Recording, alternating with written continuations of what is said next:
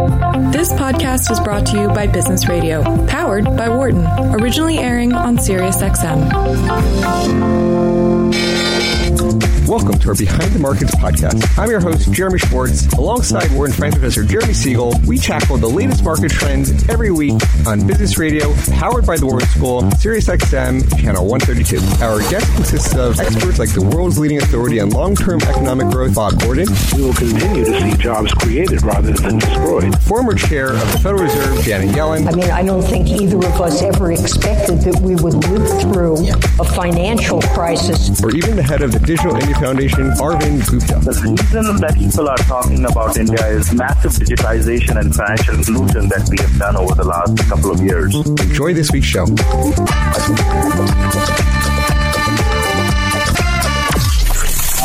Welcome to Behind the Markets here in Business Radio, powered by the Wharton School.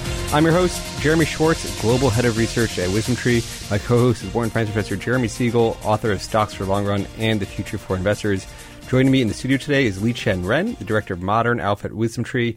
Please note, I'm a registered representative of Foresight Fund Services. Professor Siegel is a senior advisor to WisdomTree, and our discussion is not tied to the offer, sale, and investment products, and the views of our guests are their own and not those of WisdomTree or its affiliates. Professor, wow, what a week. A lot going on, from the Fed to more tariffs to an employment report. A lot to talk about. Oh, golly. Wow, one of the biggest weeks we've had. Yeah, so let's start at the beginning of the big news, which of course was the Fed meeting, and we pretty well had pegged that. I said there was going to be one cut, and I actually said that the market would apt to be disappointed. Not that there was one cut, but that there wasn't future guidance that there might be another, and I pretty well knew that was going to happen. You know, it was clear from the dot plot in the June meetings that this is the most split FOMC that we have had in years. Half the people think that there's no reason to lower it at all, and that the economic data is coming in, relatively strong. And the other half says, we're inverted the yield curve, and we've missed on inflation, and we need to go down 50 basis points. So they compromise at 25, but they're not going to all cave in to the 50 basis point reducers. So clearly they said we're going to wait until we see what kind of activity actually turns out.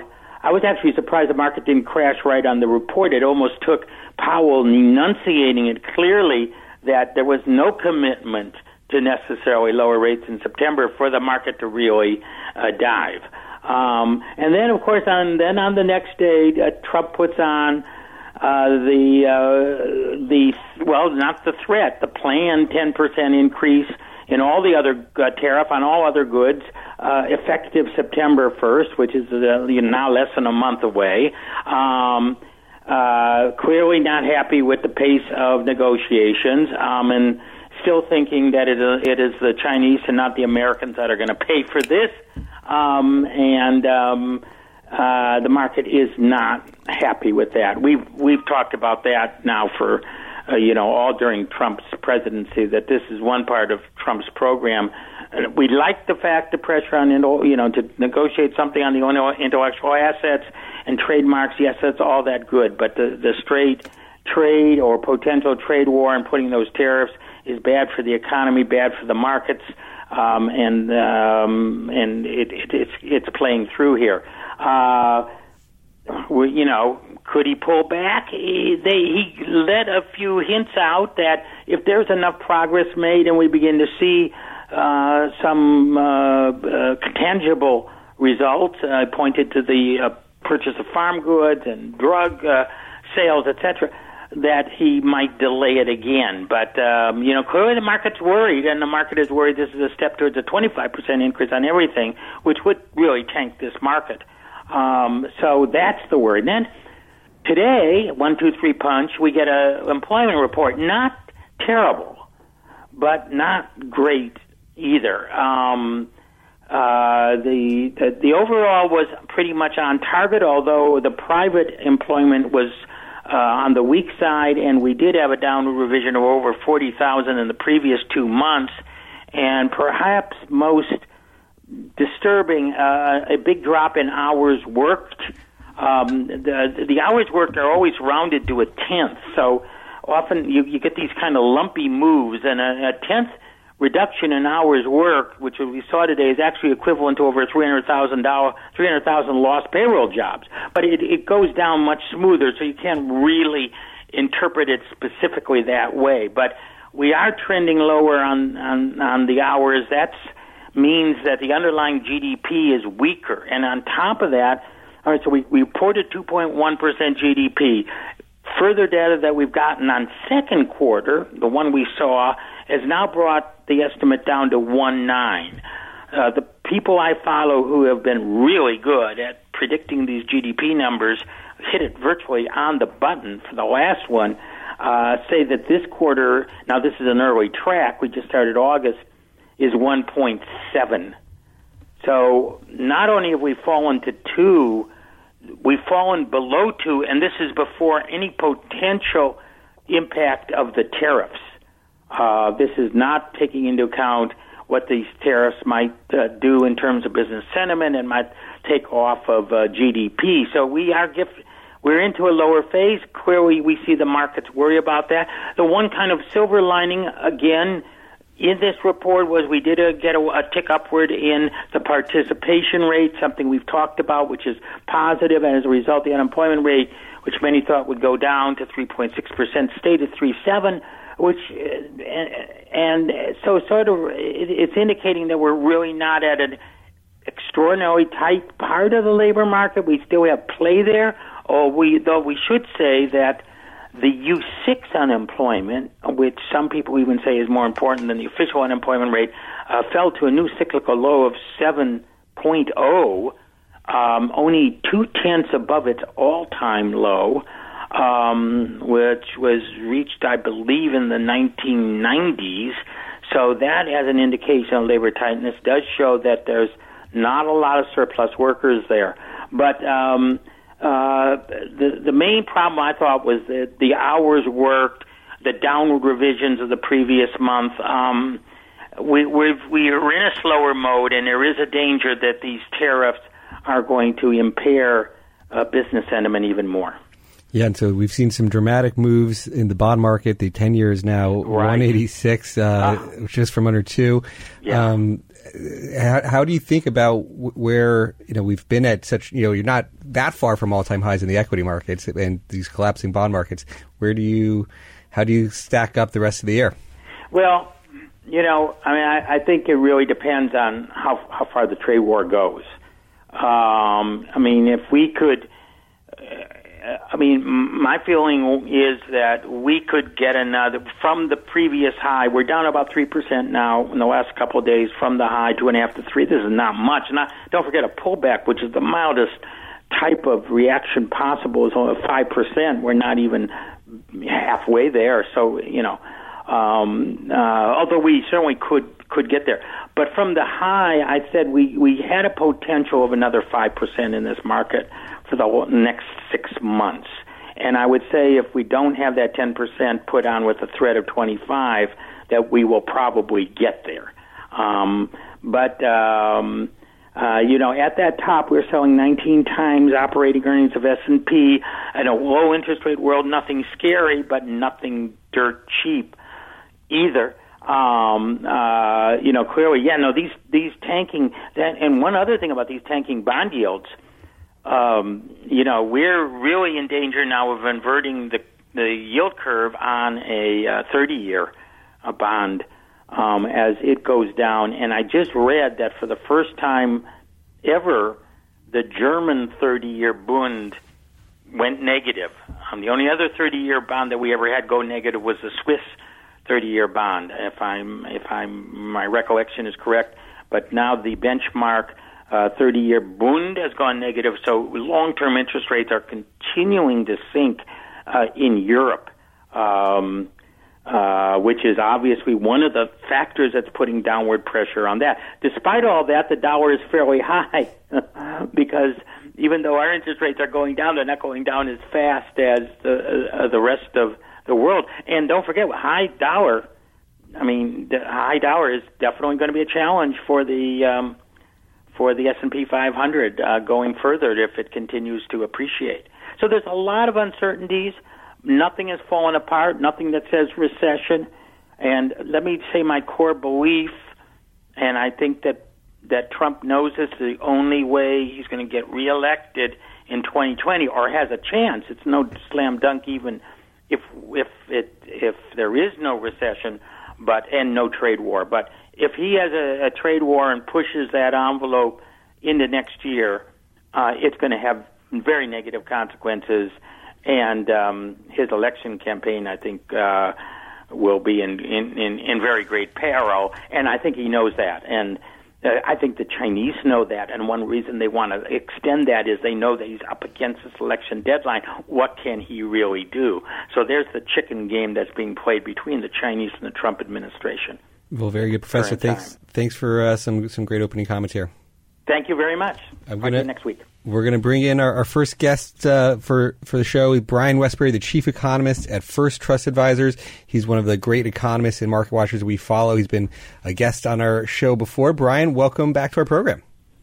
Jeremy, great to be with you. It's been interesting times in the market, Brian. You've been one of the more optimistic forecasters that I watch, and you've been, generally dead on. It's interesting to check pace and see how you're thinking about the economy, how you're thinking about the markets, and where we are.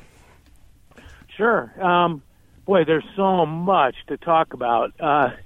First of all, let's go to the trade issue real quickly. I think one of the knee-jerk reactions that people have about trade is that we all learned about the Great Depression and the Smoot-Hawley Tariff Act, and therefore, people think, well, hey, if you start a tariff issue, you're going to end up in a global trade war and a Great Depression. But we have to remember that in the 1930, Herbert Hoover, when he signed that, it was a 30% tariff on every good from every country that was imported into the United States. And therefore, we started a fight with the whole wide world. There was retaliation everywhere, and that drove down global trade, took out banks, took out import-export companies, and was one of the key causes of the Great Depression. Today, the tariffs are really focused on China. We did put them on Canada and Mexico for a while, steel and aluminum. We pulled them back. But these are focused singularly on China. And the reason, I believe, is because China has, I think, abused its position in the WTO. It's got a GDP equal to the EU or equal to the U.S. or very close to it. It's a grown-up country. It shouldn't be allowed to have tariffs that are above the rest of the world's anymore, and it certainly shouldn't be stealing intellectual property. So when I see a president try to go fix that, I'm not sure what other tool can be used. I mean, we're not going to go to war with them, right? And so using these tariffs to push China to be fair, to grow up, and to join the kind of global marketplace on a level playing field basis, my view is that that's not the kind of thing that's truly bad for the economy in the long run. I'm not saying it doesn't create uncertainty in the short run, but it's moving in the right direction. And I think the longer China waits, the more of their supply chains they lose. And they may think in 100-year terms, but companies don't. And we're already seeing imports from China fall, while imports from Mexico, Vietnam, Singapore all rise. And in other words, China is losing this skirmish, if you will. And I think it's going to settle out, and the world's going to end up being a freer trade place as a result. So just to get that off the table, I am not worried about the trade war leading to some Great Depression or even recession in the United States. Hey, Brian, this is Li Chen. Just to follow up, I mean, President Trump's move this time definitely surprised China as well. You can see that from social media. But I have a question. Do you think this particular move, is it really pressure on China, or is pressure on President Trump's own negotiating, like the U.S. partners? Like, I think it is the previous, the tariffs it definitely is geared toward, getting China to the table. But this particular one, it somehow feels that President Trump is putting pressure on his own negotiators in trying to come up with a deal. Well, I think that's probably true. But the real pressure, I think, is on China. And here's the way I kind of look at it. And that is, and I'm not saying that President Trump is thinking exactly like this, because I don't know exactly how he's thinking, but that the higher tariffs are and on the more goods they're placed on, the more likely those supply chains are going to move out of China so that the customers of U.S. companies won't have to pay those. And once those supply chains move, they're not coming back. And so China may take the position that, hey, we can handle losing all the U.S. supply chains. If that's the position they take, then we don't really have leverage. But I think this is more about putting pressure on China, and I'm going to agree with you. It probably can put some pressure on U.S. negotiators as well. But the point that the president's making is that we're not backing down. And if we go, we've known that China steals intellectual property for a long time. President Bush didn't do anything. We talked behind the scenes. We said, please don't do this anymore. We asked nicely. We probably did a few things that nobody even knows about to put pressure on them, but it didn't work. And so my view is that it's time. It's time for China to become a true member of the global marketplace, which means respecting property rights, which means trading freely, and being named a developed country, not a less developed country, which in the WTO agreements allows you to have higher tariffs. So they need to bring tariffs down to levels equal to the West, and stop stealing intellectual property. And I don't know what leverage we're supposed to use to have those two things happen. Yeah, it is definitely an interesting negotiating style. People are dealing with this new Twitter announcements that we got to all be monitoring. It's interesting, Brian, on the local business side. I this is a small anecdote, but was talking to a gentleman who runs a business where they're importing a lot of these very low cost goods from China that goes to sort of carnival games and the prizes you get at the carnivals, and the margins are like a few percent. And he said if they did go to 10%, they'd be out of business. That they can't pass that along to their customers. That it's so fierce. So it is interesting how that's going to just readjust a lot of these businesses that that are operating on very thin margins. Yeah, I would agree that there are, U.S. farmers, clearly one subset of people that get hurt. What's interesting is that if we would have, the United States would have, and this is not a great analogy, and I know it, but if we would have stayed out of World War II because we would end up having pain, and in that case, loss of life, to fix the world wouldn't have ever gotten fixed. And so there are sacrifices in order to get the system back into alignment, into fairness. There are going to end up being people that pay a price. And, we've already seen soft goods move. They can move to Vietnam. They can move to other very low cost Asian producers. And so yes, if he tries to source from China and he takes the 10%, his margins are destroyed. But if he can find a country outside of China that can produce at the same, even low margins, without a 10% tariff, then he ought to be looking at moving in order to save his business, because I think Trump means business. And we, for a long time, the U.S. has not been willing to take any pain. We'll protect every industry that we can. We'll allow other countries to get away with things that they shouldn't, just so politically there's no pain out there for people to complain about. I think President Trump is saying, you know what, I'm willing to take that pain to fix the system. And, we may or may not agree on that, but I think that's the message that I keep hearing. You're listening to Behind the Markets on Business Radio, Sirius XM 132. I'm your host, Jeremy Schwartz, in the studio with Lee Chen Ren. I'm talking to Brian Wesbury, the chief economist at First Trust Advisors.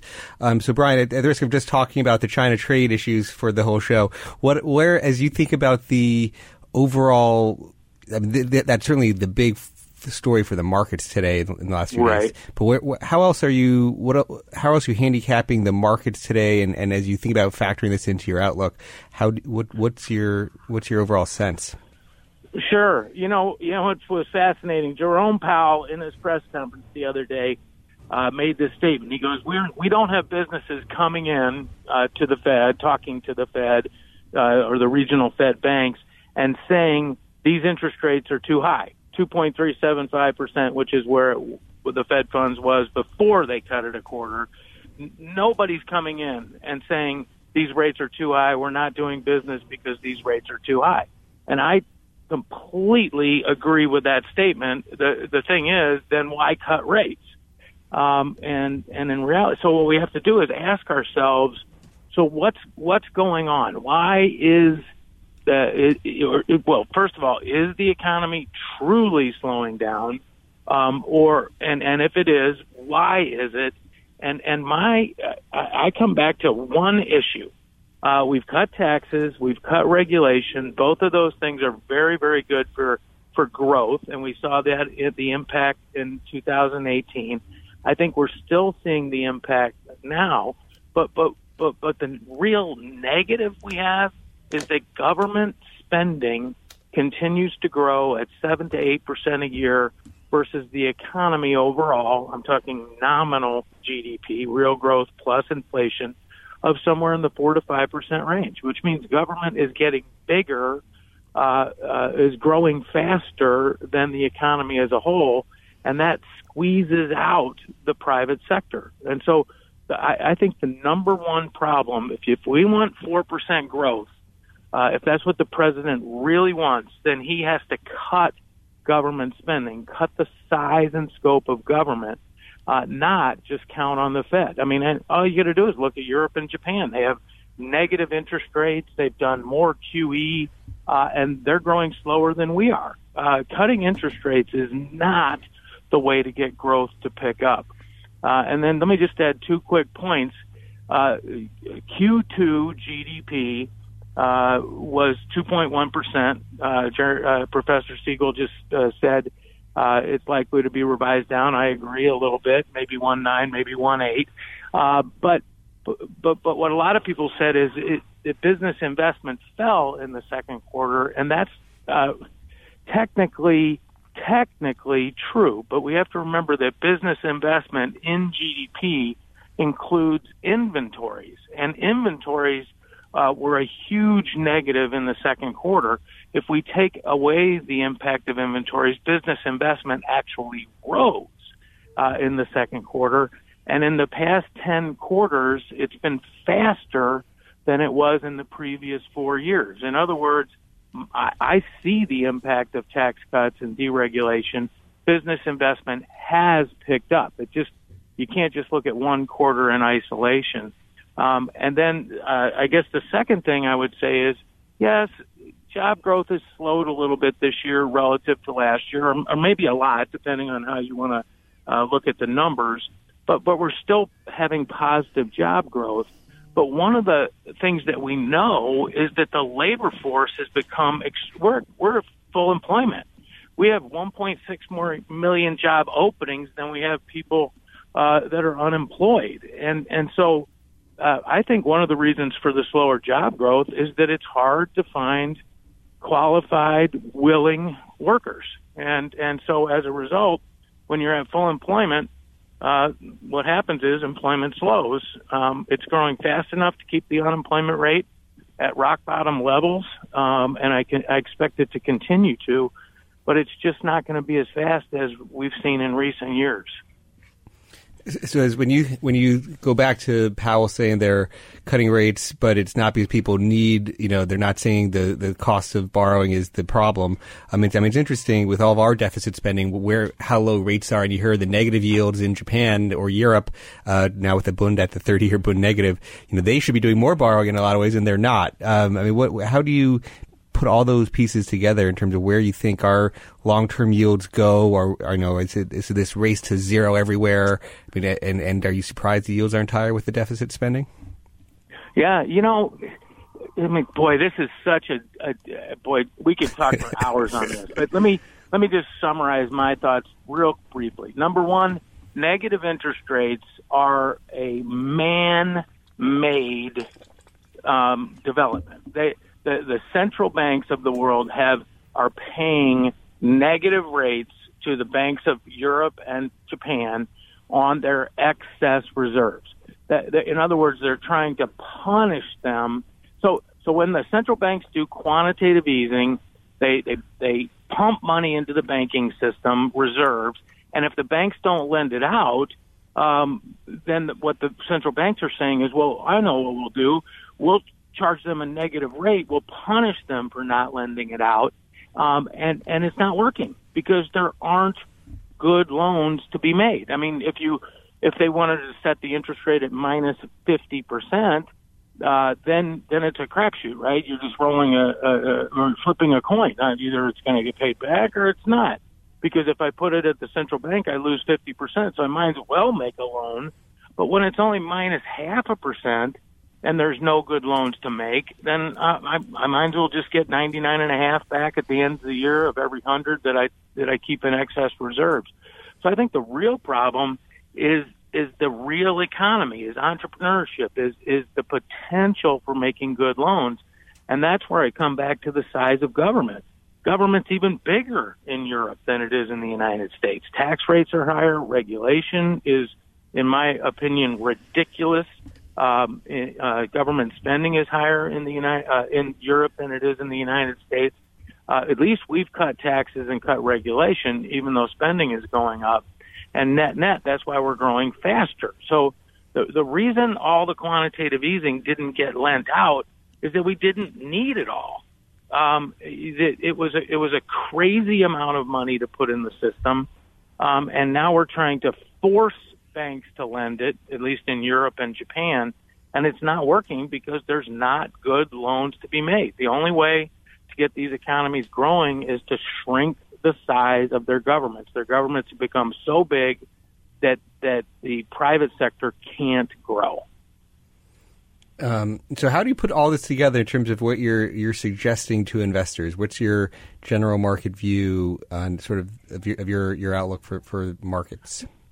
Sure. So the bottom line is the U.S. stock market is using current profits and current interest rates is still undervalued, and so is Europe, by the way.